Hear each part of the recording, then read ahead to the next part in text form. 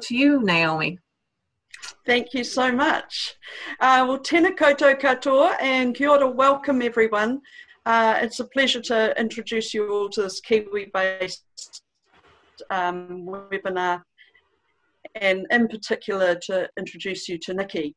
Nikki is a fundraiser and prospect researcher with nearly 20 years experience in the New Zealand non-for-profit sector.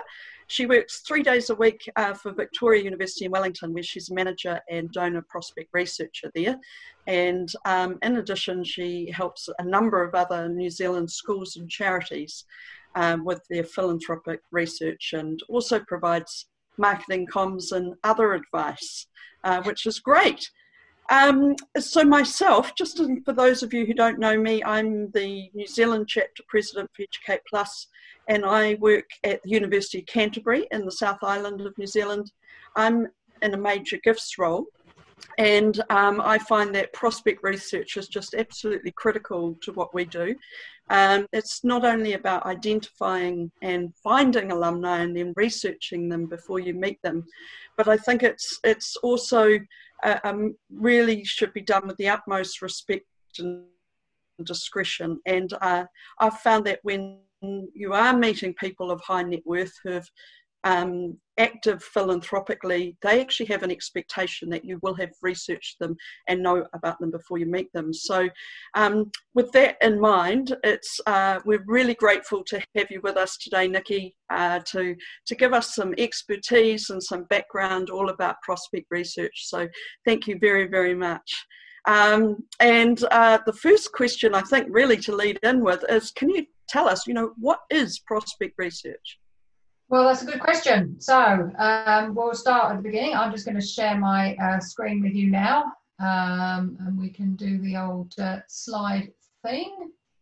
Which one is it? Screen 2. Sorry about this. PowerPoint slide webinar. Here we are. Share. Okay, so let's just go back to the beginning.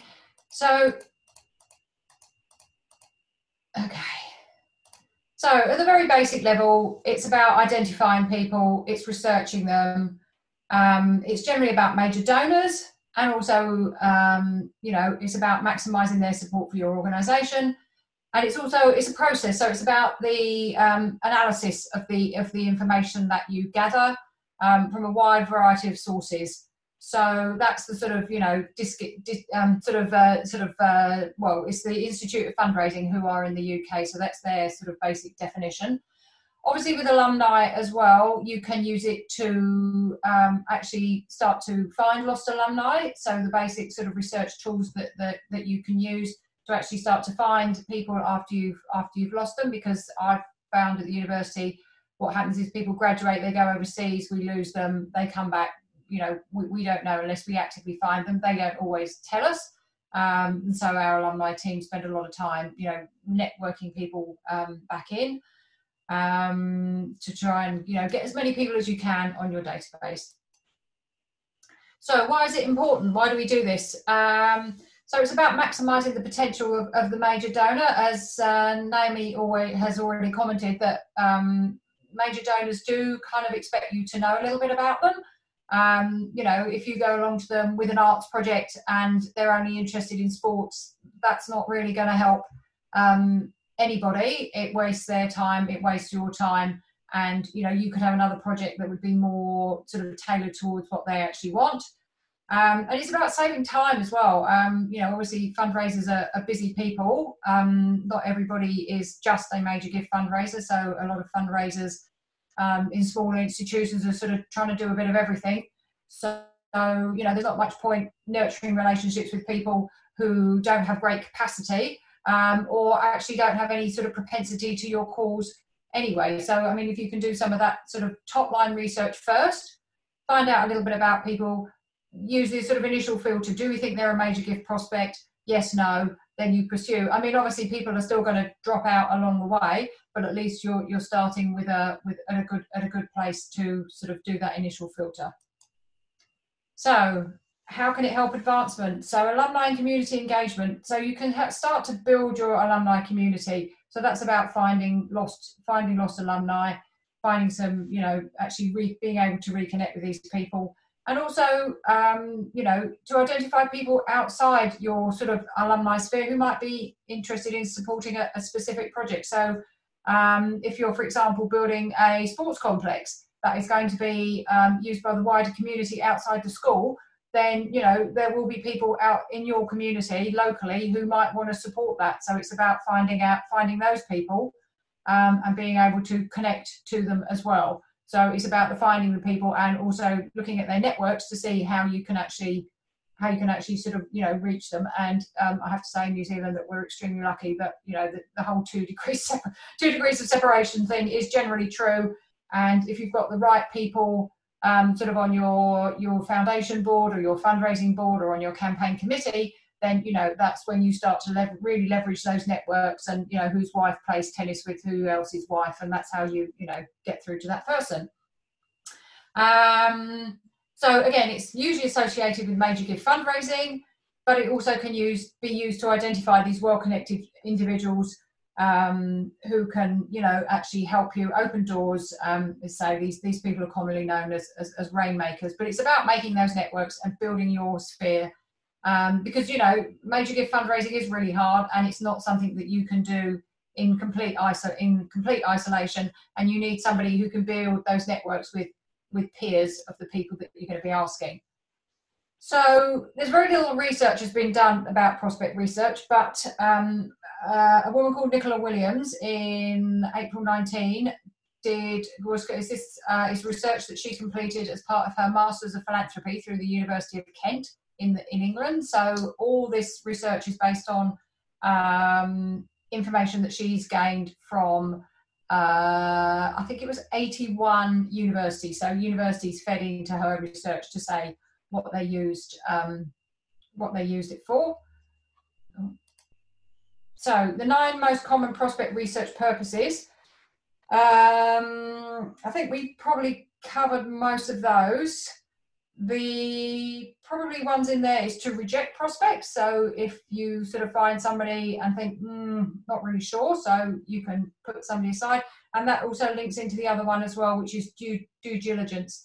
So I think due diligence is something that's a little bit skimped on in New Zealand. Not many organisations that I've come across when I'm doing sort of live presentations and people can put their hands up and tell me, actually have a sort of sound due diligence process, have good, strong sort of parameters around who they will and who they won't accept gifts from. So it's all linked into their kind of gift acceptance policy. Now, this is something that boards of trustees need to decide.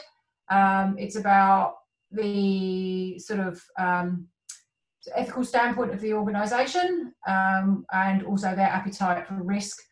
It doesn't mean to say that they're not always going to take a gift from somebody, but I think if they're aware of the risks, then they can at least prepare to say, right, okay, well, if the local paper comes along and asks us about this, why have we taken this gift from this person who, might not sort of be considered a good prospect? So obviously, there's this whole thing about, fossil fuels, for example. So, if you're setting yourself up as an ethical and green organisation, then, do you take money from somebody who's made a fortune, in the resources sector? And that's, that's a question that you should really be asking before you get to the stage where that happens, and have that all sort of documented so that the fundraiser isn't left in a really awkward position. There's a whole other sort of presentation there.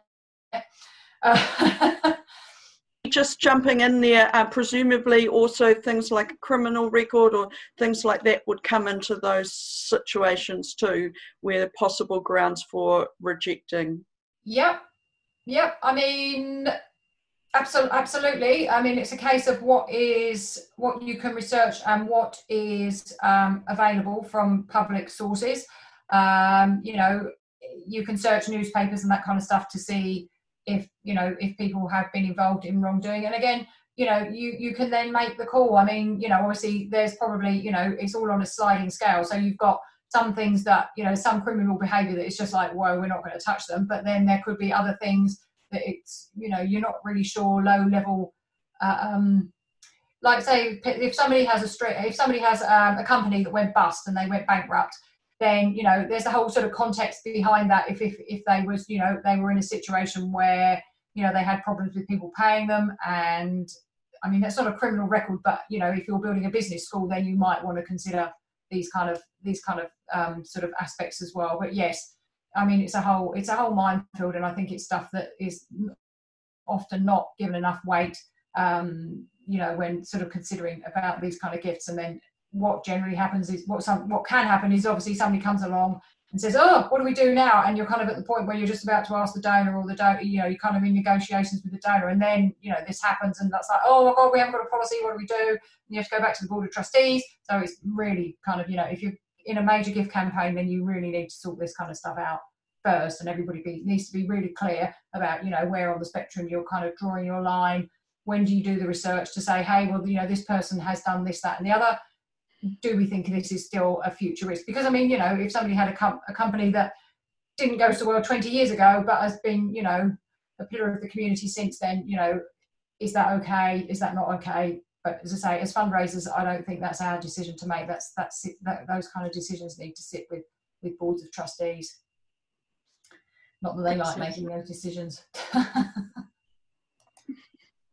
Okay, so this is just some quotes from the research. So to back up the last slide. So identifying prospects. So the fundraiser using to match prospects with our projects based on their interests and affinities. So again, that's about finding out about the donor and only putting projects to them that are relevant to them. Preparing for meetings. It's about giving the major gift fundraisers confidence as well. I mean, I realise that a lot of you are kind of doing both, but as a researcher, you know, I'm sitting there doing my research because I'm not the person that likes to go out and talk to people. So that's your ta-da, that's your fundraisers. But obviously, you know, a lot of people need confidence to go and do that, to sit down with somebody across the desk and look them in the eye and, you know, ask them for that gift. So, I mean, I think you feel more prepared. And certainly, if I'm doing bios for sort of events and stuff, then I think it gives people a little bit more confidence. If you know something about, you know, 5 people in the room, say these are the 5 people we need you to go and talk to, and this is a top line on all of these people, you know, then you've got something to go and talk to them about. I think you have to be quite careful about what you might have learned in research, because you might be taken aback if you go up and say, oh, you know, how's so-and-so you're doing? And it's like, oh, okay, I didn't know you knew that about me. And, you know, but what I'm saying is it just gives you a bit more confidence. You feel like you know the person. I mean, from the research I've done, I feel like I know all the people I've researched. And I know if I met some of them, I would find it really hard. I would find it really hard not to be over familiar.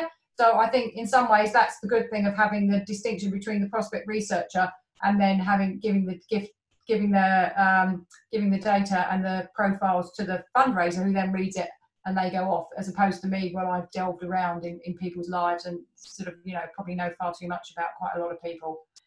And also understanding gift capacity as well. So, you know, you can have an idea that somebody is rich, but actually what does that mean?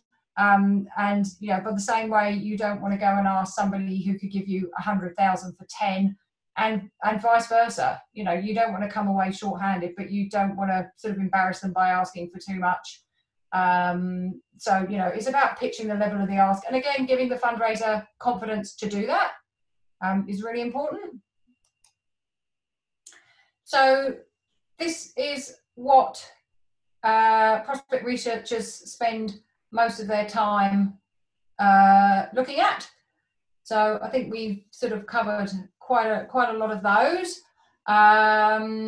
It's all the fairly sort of usual stuff. Again, I've talked about event briefings, and that is quite popular, especially again at the university. If you've got people who aren't fundraisers who are going to events, so your senior leadership team, senior staff, and also, you know, members of your board of trustees, to say these are the people that are going to be there, and just to give them a little bit of you know, background on who's going to be there and who they might like to go and talk to.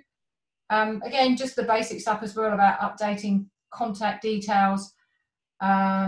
Researching people's networks and connections is really important. Again, that's about how you get to meet them if they're not already close to you. So, prospect research is a process. It's not sort of something that you do and you put it in a drawer and it's done. So it goes on and on, believe me. Lots of resources that we use here in New Zealand are free, which is very fortunate for us. Overseas, that's not always the case. And you need to stick with it. I mean, you know, you can gather research at any time, and you put it in your database and store it away for when you might need it. So you might think, well, okay, this person looks really interesting, but, you know, they're in a, say, for example, at the moment, this person looks really interesting, but actually their fortune is in tourism or hotels at the moment. So now is probably not the time to not the time to approach them, but that doesn't mean you're not going to, you know, do some background information, keep an eye on them, and sort of keep them in your pool. And, you know, when the world goes back to normal, you know, then will be a good time to ask them. Or it might just be that, you know, they're the right person, but you don't have the right project for them. But you might know that in a year's time, you might have something that is going to be relevant to them. So it's about putting all that information in your database and also having it so that you can, you know, pull it all out in a way that is useful to you. So it's a lot of cataloguing, and a lot of prospect researchers that I know of as well also come from library and cataloguing backgrounds. So, you know, it's about storing that information away, having a database where you can, you know, put all this information in, and then in the future you can pull it out and say, right, okay, let's have a look at everybody that we've identified in the last 2 years that has an interest in the arts, or has an interest in sport, or, you know, is interested in a project that you kind of is live for you now, but you might have found prospects, you know, 2 or 3 years ago. So it's just about building up that data. And yeah, I mean, it's a data thing, and I'm sure John can talk far more about this than I can. But, you know, it's about that consistent, accurate storage of data, and the ability to interrogate your database and export it out is almost as important as the collection itself. Because if you just kind of throw everything in it and you can't pull stuff out, then, you know, you might have lost it forever, because it's just too random. Especially if you've got an enormous database. Yeah. So resources. So the best intelligence you'll ever collect will be a fundraiser who's developed a professional relationship with a prospect based on mutual trust. I think people forget that, and I find some major gift people I work with kind of expect you as the prospect researcher to sort of hand them a fully formed kind of person on a plate and say, go forth and ask this person, and they will say yes. But it's about that relationship. It's about that relationship building. So that is the best thing, because people will tell, you know, in conversation, as you build up that relationship, people will tell you all sorts of things. And it's up to the fundraiser to decide what's useful and what's relevant, and also, you know, whether you can store that information on a database. Then also, if you've not yet developed a relationship with the prospect, then being able to analyse the data you already hold is great for measuring engagement. So, I mean, sometimes we sort of take a lot of stuff for granted that we already have. So if you're sending out a newsletter, do you know who is regularly opening your newsletter? Who is clicking through on the articles? Who are coming to your events? How often do they come? What sort of events do they come to? What are they interested in? Are they getting involved in other areas, in other parts of your organisation that you might not know about? Again, it depends how big your organisation is. I mean, at the university, this has proved quite challenging, because, you know, we think that we're not actually that close to a particular prospect, and I've found them, and we want to go out and talk to them, and we approach them, and we kind of ask around, and nobody knows them and whatever else. And then you suddenly find somebody in the business school who says, oh yes, well, he's been giving a guest lecture here, you know, twice a year for the last 10 years. And it's like, duh, we didn't know that, and we thought he was, you know, miles away from us, but actually he's quite close. So it's about talking to other people in your organisation, and trying to get these people on board as well. Now, as I say, in some organisations that is going to be a lot easier than others. And it's also about building relationships internally as well, because otherwise, you know, it's the development office, they're going to mess everything up because all they want to do is go out and ask people for money. So it's about doing that sort of internal thing as well. So we're going to have a quick look now at the main go-to resources that I use. Have we had any questions? Has anybody got any questions? I'll just breathe at this point.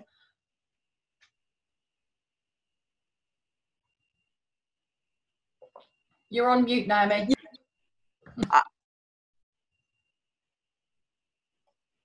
I've just got a comment, Nikki. I thought that was a great point you just made about other people in your organisation being able to provide intelligence. And I think sometimes that's also in schools, our principals and board of governors, and in universities, our senior management team and our senior academic staff. And I guess it's sometimes about, when we hear that information, putting it into the database or into our records, isn't it, so that it can be collated. Yes. It's all down to the what sort of database you've got. Is it set up for doing this, for this kind of thing? I mean, like most universities, we're on razor's edge, and once you kind of get it set up, it's about assigning people attributes and all the rest of it. So it's a long process, but it's definitely it will definitely pay dividends in the end. So let's have a quick look at resources now. Now, if I just go here. So can everybody see the charities office? No. Okay. Let's have another. Let's stop sharing and share another. See if we can do it this way. No. Share. Can we see the company's register now? Okay, got the thumbs up. Okay, so this is, we keep getting these messages here, so we'll just get rid of those. So this is the company's register. Hopefully most people have sort of seen this before. So obviously you can search for company names and you can search for directors and shareholders. So in this case, we'll search for directors and shareholders. Nikki, I'll just interrupt just for our Australian viewers. So this is based on resources that we have available to us in New Zealand, but we may be able to follow up after this webinar with similar resources that are available to you in Australia. Okay, so let's look up a particular philanthropic individual. Okay. Oh, let me just. Okay, so here we can see that we've got at the very basic level, and I would always search surname, first name. So we've got 233 results because we've got no filters on this whatsoever. And also we're looking at directors and shareholders. Okay, so we've got lots of different Gareth Morgans here. So we're, looking for the Gareth Morgan. And we can have a go here. Now, obviously, the other thing that's also quite interesting here as well is Morgan Gareth Hugh, H-E-W, Morgan Gareth Hugh, H-U-G-H, and Morgan Gareth H-U-W. So this is something you need to be aware of, is that in some cases, people's names will be spelt differently, even on what is a sort of reputable, source of truth, such as the Companies Office. So, it's just to be aware that if somebody's got a name that, is spelt correctly and that can be spelt differently, then, obviously there's obvious ones like Stuart and with the male and female, make sure you've got the right spelling of Francis and all that kind of stuff. But it is worth just thinking about, if you can't find somebody, then, if somebody's given you a name, then, they might have written it down as somebody told them and they've done that. And that, when I'm doing freelance work, that has happened to me. Somebody said, can you find this person? And it's like, I don't think I can, no, because you've given me completely the wrong name. But it's worth, just being aware of these kind of issues. So what you can do, and this is new from the Companies Office. I was very excited about this, which shows what a very, very sad person I am, is you can export this to a CSV file. Or not. Okay, that going to do it for me? No, it's not working. Okay, let's see if it will save it to a PDF. Oh, here we are. Oh, okay, it was doing the CSV, it just took a little while. Okay, it could be groaning here. So this is great. So this made me very happy. Can you see the CSV file here? So here it gives you all the addresses so that you know which Gareth Morgan you're looking at, and that the Gareth Morgan with all the different names is the same person. And also, Nikki, we can't see the CSV file. Can you not see it? Oh, okay, sorry. I'm going to have to screen. I have to stop sharing and share something else. This is what's going to happen with things popping up. Sorry. Okay. Share. Yep. Can you see it now? Roger that. Okay. So, so this confirms here that obviously if you're looking for the Gareth Morgan, then it's the guy who's at 35 Hay Street, because everybody knows that's basically where he lives. He's in the phone book as well, which is quite amazing, or he was.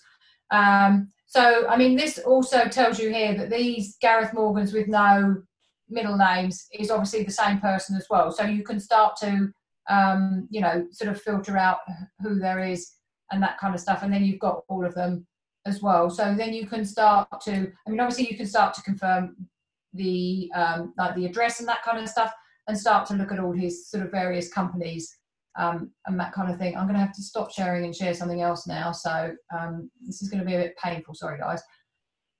Let's go back to companies office, share screen, screen one, which one is it? This one here, share.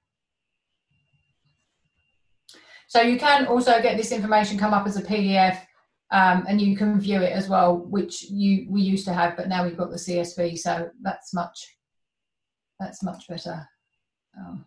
It's going a bit slow. I think it's going a bit slow. I think it's the weight of technology. So the other thing you can use here is these filters here. So if you only want current directorships, yeah, it's all gone a bit frozen, isn't it?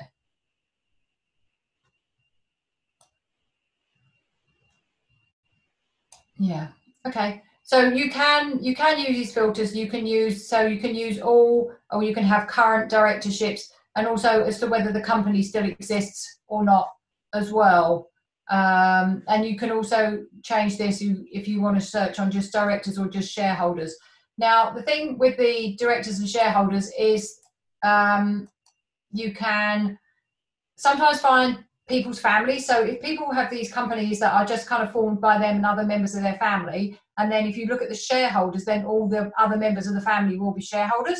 So it's a way of finding out, you know, people's wider networks. And also, you know, if you start to look through people's companies records where there are directors, are they directors with, you know, the same people all the time, or have they got a wide variety of people? So sometimes, you know, with their personal business holdings, are they kind of holding them quite close? Have they got one or two sort of close confidence? And so again, that could be a lead to actually finding a way to actually contact them, if that's what you need to do. Yeah, I'm sorry, I don't quite know what's happened here, because I should be able to get rid of that. Okay, let's stop sharing. We'll have a now look at Teranet. Let me get that up there and go back here. So share screen, this one here, share that one. Okay, so this is Teranet. So this is the property ownership database. If you want to search it most effectively, you need to have an account, but it's free. So I've already logged in, but if you don't have an account, then you just set up yourself with a free account, and you want to be a casual user. So you can search on, so all addresses owner. If you don't have an account, you can only search on addresses, but once you've got an account, you can search on people's names, which is obviously most of what I do most of the time.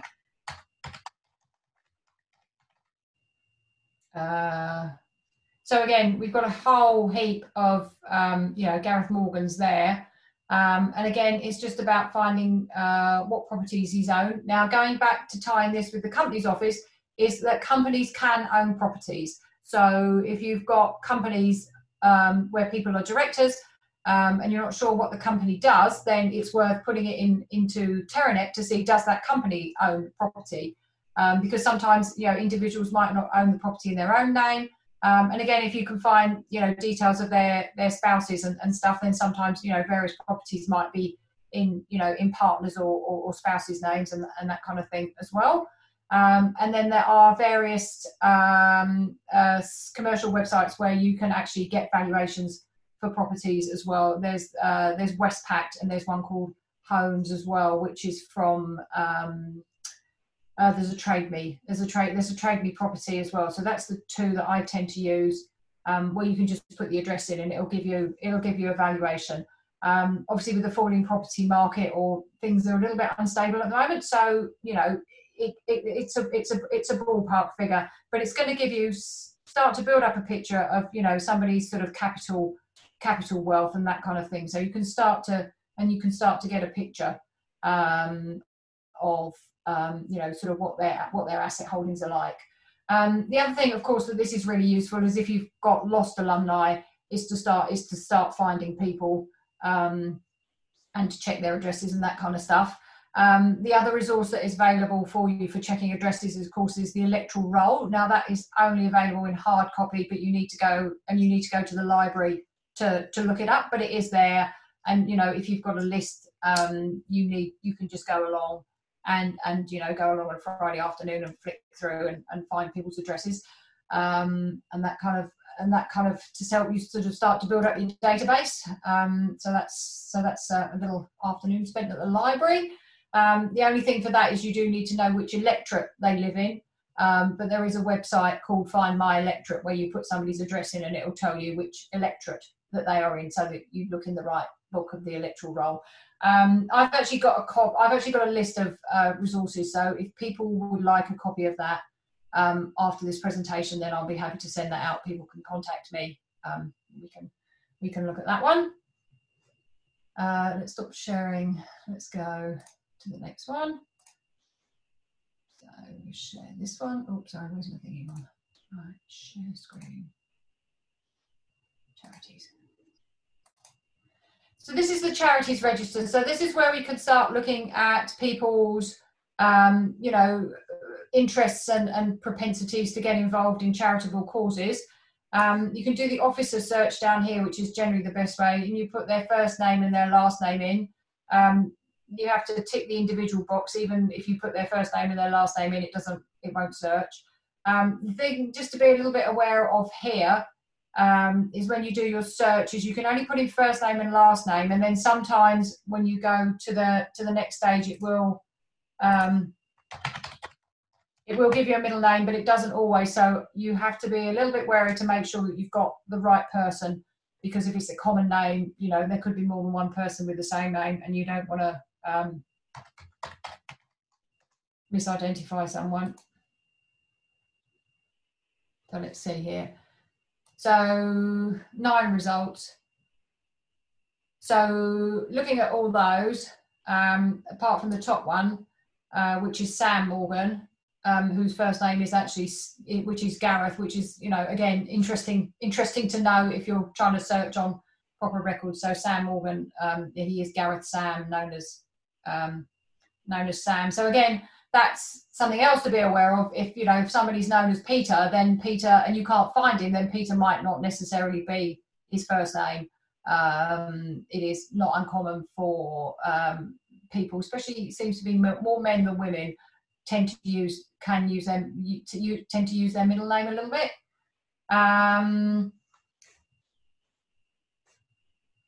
Let's have a look. So what else have we got? We've got, so your local library is a wealth of information. Obviously, a lot of news media now is on the internet, but not everything is.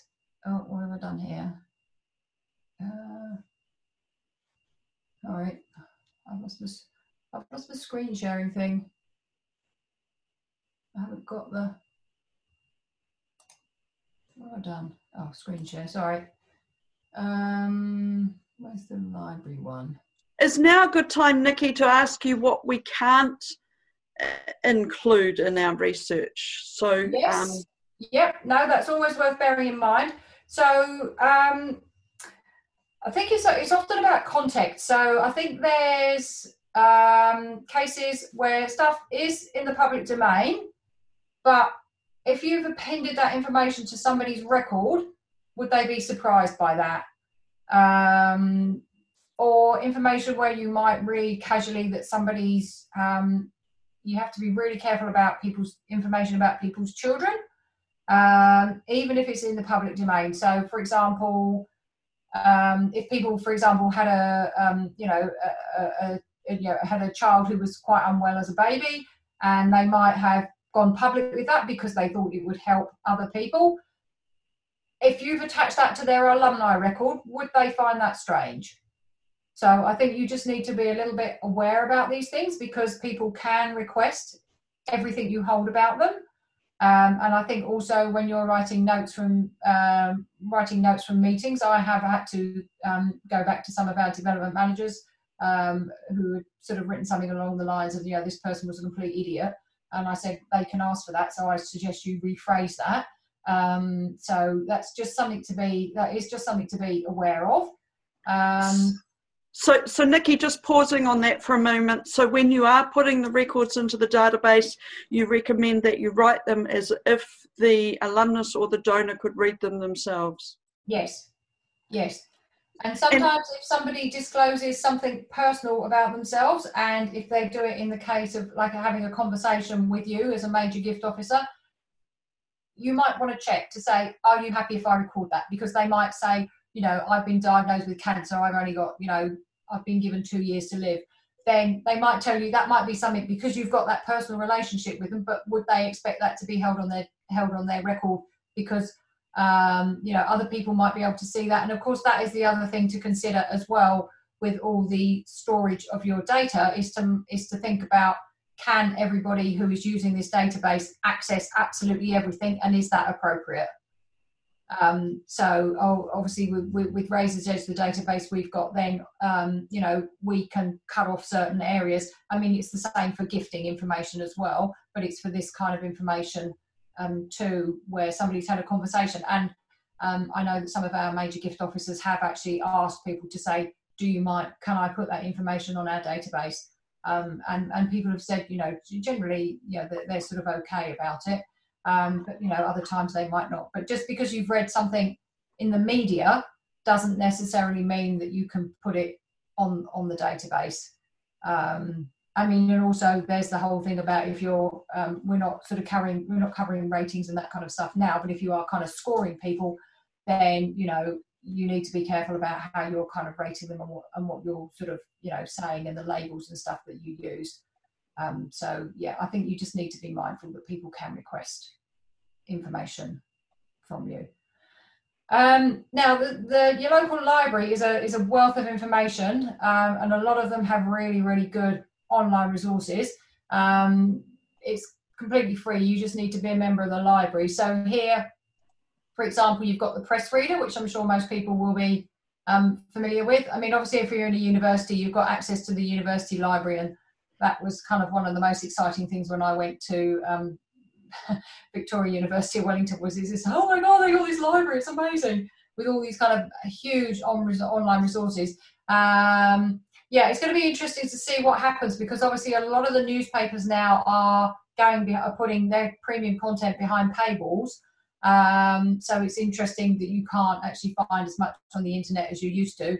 And the face of obviously media is changing, so it'll be interesting to see sort of how that goes. And will libraries get subscriptions to this kind of stuff so that you can access the sort of top sort of level business news and that kind of thing. So it's good to keep an eye on sort of what the best sources are and that kind of thing.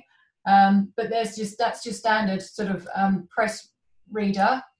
And there's also here, this is just Wellington, but I'm sure other libraries will be the same, is newspapers. And you can search, it's this one, it's the ProQuest, ANZ News Stream. And this is all these kind of papers searched back for many years. So again, it's worth doing that. If you're getting to the stage where you're asking somebody for a big gift, it's going to be very visible, then I would strongly suggest that you need to kind of go back and see, what skeletons may or may not be hiding in the cupboard. And of course there might not be any, and it's fine. But I think, having access to these sort of archives of newspapers and stuff is really handy. As I say, if you're in a university and you've got access to the university library, then there's a database called Factiva, which is amazing. And it's the newspapers from all over the world, and I can, search things like the Straits Times and all that kind of stuff for Asia and that. So that's a very useful resource to have. But I don't think the City Library has it. I know it is quite expensive. So if you're in a university, then you're extremely lucky to have access to this. Now, obviously, you've got your own information as well, as I've said before, about who's coming to your events, who's clicking open on your newsletter and that kind of stuff. So that's the sort of really sort of easy wins, if you like. And also you've got the information from your own LinkedIn. From your own LinkedIn, I've just kind of put on the wrong one. Hold on. From your own LinkedIn one as well. Can you see that one? Yes. Okay. So hopefully people are familiar with this. So this is a set up as a school page, and on here we've got alumni. So 76,000 alumni. And you can start to use these filters here, where they live. So this where they live is very useful. So if we're doing an event, somewhere else in the world, then we will say, right, well, we want to find all our alumni in a various part of the world, say like Singapore or something. So we'd select on Singapore up here, where they work, what they do and what they study. So you can start to think, well, who are the alumni that are likely to have the biggest capacity to give? So, they're going to be people who are possibly working in finance, and they're people who are lawyers. So you can use these very basic filters here just from your own data. Now, I know that schools have these pages. I had a look that Auckland Grammar certainly have got one, and so if you're going to have a unit like a school page, then you have actually got a lot of this stuff at your fingertips, and you can start, because obviously we can't look at 76,000 alumni, so we need to start sort of sectoring up. We'll do it geographically if we're looking for an event or to find people in certain areas, but also up here as well with this start year and end year. You're going to be probably looking, if you're looking for gifts, then you're probably going to be looking for people who are in a certain age demographic, and you can start to say, right, well, we want people who, graduated from, 1986 and earlier or something, or between, 70s and 80s or whatever, to find people with a certain sort of age profile to do that. That's fantastic. Thank you, Nikki. I also just have a question about like Data Protection Act, the GDPR, and the New Zealand Privacy Act. How does some of that come into our searching and our prospect researching? Oh gosh, that was an absolute minefield, but it seems to have calmed down a little bit now. I think it's something that needs to be covered in your privacy statement. So if you didn't update your privacy statement to allow for GDPR and you've got alumni overseas, then that is certainly something you need to look at. Certainly in New Zealand, the rules that apply to GDPR for people that are actually in the UK are slightly different to the rules that apply for people that are overseas. I'm not a privacy expert, but I think it's something you need to be aware of. You need to make sure your privacy statement is up to date and certainly seek proper legal advice. The other thing is as well is if you're like we have a UK registered charity, then obviously we need to make sure that all complies as well. But yes, it was a bit of a minefield. I think as universities and schools, we do have what is known as legitimate interests. So we can research our alumni because we have a legitimate interest in finding them and keeping in contact with them. But I think you need to just make sure your privacy statement is up so that it covers not searching people, but appending people's data that you already hold, and it's really clear. I think it's just transparency is the key, really. Yeah. And Nikki, I really encourage everyone to send in some questions if you have them for Nikki, and we'll work our way through them. But in the meantime, Nikki, what are some of the big mistakes that we can make if we're starting in this prospect research game? I think thinking and planning before you start is very important, and it's, as I said, you can't. It's thinking about how you're going to structure your data, what you want to do with it, what you're looking to achieve, and how what you're collecting is going to help you achieve that aim. So it's about setting up. It's more about setting things up. If you're starting from scratch, you're setting things up well from the beginning. When you're actually doing the research, my biggest problem is going down the rabbit hole and getting completely waylaid, and going out here somewhere. That's a big issue. So being focused to begin with. Being focused. Yeah. Yes. We've got a couple of questions for you, Nikki, which is really great. Lisa's asked, do you have any advice on looking up female alumni who have a different name, so they've changed to a married name since graduating, Yes. sort of thing? Okay, so sometimes on people's LinkedIn profiles, they don't change their name. So if you look in the URL at the top, that will give you a clue as to whether it's the same person or not. That does happen. I think it's about looking at if they've got first names, and as a university, then you're going to have their first name and their middle name. You can search on first name and middle name on Teranet, regardless of their surname. So that could start to sort of limit it down. It's about sort of trying to focus, isn't it? I mean, it is a problem. And luckily now women seem to be less likely to change their name, which is great.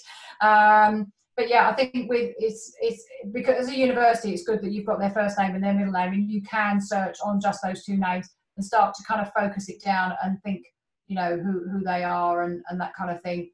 Are they kind of in the right age group? Does their degree match on LinkedIn and that kind of stuff? I mean, I don't know. Certainly at Vic, I have access to student records as well, so I can sort of look to see what sort of degrees. So we can check all that kind of thing. We've got people's dates of birth, so we can know sort of where they were, actually doing. So we can match. What I'm saying is we can match what's on their LinkedIn profile to what is on, which is what is on our record. So if there's a LinkedIn profile for somebody and you think it's the same person, so does their degree and all that kind of information match as well. But yes, it is a bit of a minefield, and sometimes I have identified the wrong person, so you just need to be a little bit careful. Thank you. And Nikki, we've got another question. This is from John. Can you talk a bit more about finding out about family foundations? Because it seems sometimes they can be a bit hidden. Yes, they are. That's the short answer. Yes, they are. What exactly are you? I'm not sure what you're meaning by family foundations. I guess it's where, especially around assessing capacity, companies publish accounts, and you can get a sense of the size of a company. It's possibly a bit easier with an individual, but the family foundation with the money squirreled away in there. I'm afraid that is a black hole. I'm afraid, because like family. So obviously there's registered charities, but all the sort of private family trusts and private family charitable trusts, there's no information on them. I was hoping for some magic sauce or secrets. No, sorry. No, okay, thank you. It is especially where we find people sometimes and they appear to have no assets, and you just have to assume that they are in one of these private family trusts, and there's no information about them at all. So yes, I'm afraid that is a bit of a hole. And another question, Nikki. How does Facebook fit in with any of the research that you do? What sort of value do you place on that? I must admit, I don't use Facebook a lot. It's quite good for sort of finding people and identifying them. I personally feel that Facebook is because it's a sort of personal thing. It's a little bit too snoopy. So I would kind of use it for the general vibe, to put for want to put it other way. But also the other thing is, it's, you know, a lot of people, it's again, it's what people have written about themselves. I mean, it's kind of there and it's a resource, but it's not really something that I kind of rely on a lot. Yeah. Thanks for that. Are there any other questions? We are coming towards the end of our time, and I'd just like to sum up some of the key points that I thought Nikki's made that have been absolutely great. But just got a question here, Nikki. Any handy resources for finding alumni in trade services sector? No, I'd have to have a think about that. I mean, there are lots of sort of directories for professionals. So obviously there's, you know, lists of lawyers and doctors and those kind of people. If people are registered trades professionals, I would look to see if there's, you know, directories. Do they have some sort of accreditation system whereby people sort of, you know, have to say that they're a registered whatever, and they publish lists of those. So there's like the industry associations that might be able to help with that kind of thing. I mean, certainly there's, as I say, more for professionals, but there certainly could be for tradespeople and that kind of thing. Great. Well, I just got, I sort of made 5 key points here that I just thought, Nikki, you've really conveyed so well in terms of the importance of prospect research, and one that it really does play a vital role in the early stages, so that if there's anything that could possibly come up about gift acceptance, that you through the prospect research process you've uncovered that. I think too, you made a really good point that once we have got this research, if any of us in our teams are going out and meeting alumni and donors, not to be too over familiar with the information that we've gathered. I thought that was a great point. And third, that really the research that we're doing is to give us as alumni and fundraising professionals confidence, and our leaders in confidence, so that they can have intentional conversations. And I think that's really good.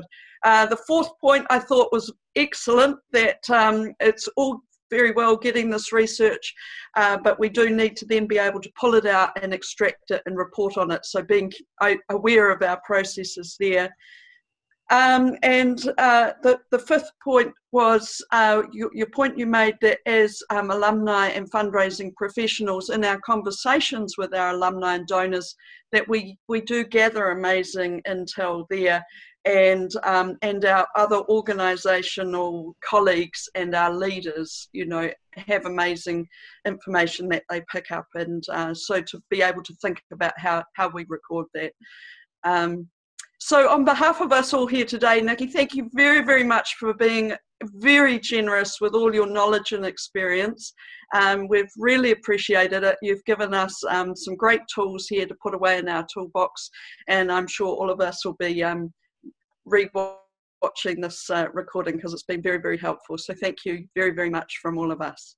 Well, thank you very much for giving me the opportunity to chat. And if anybody wants any further sort of help or advice, or has any questions that they think of after, I'd be more than happy to hear from you. And Sheila will be sending out the link to everybody, and that will have my details on. So please do get in touch. Thank you.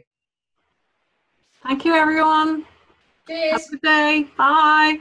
Thank you. Bye. Bye.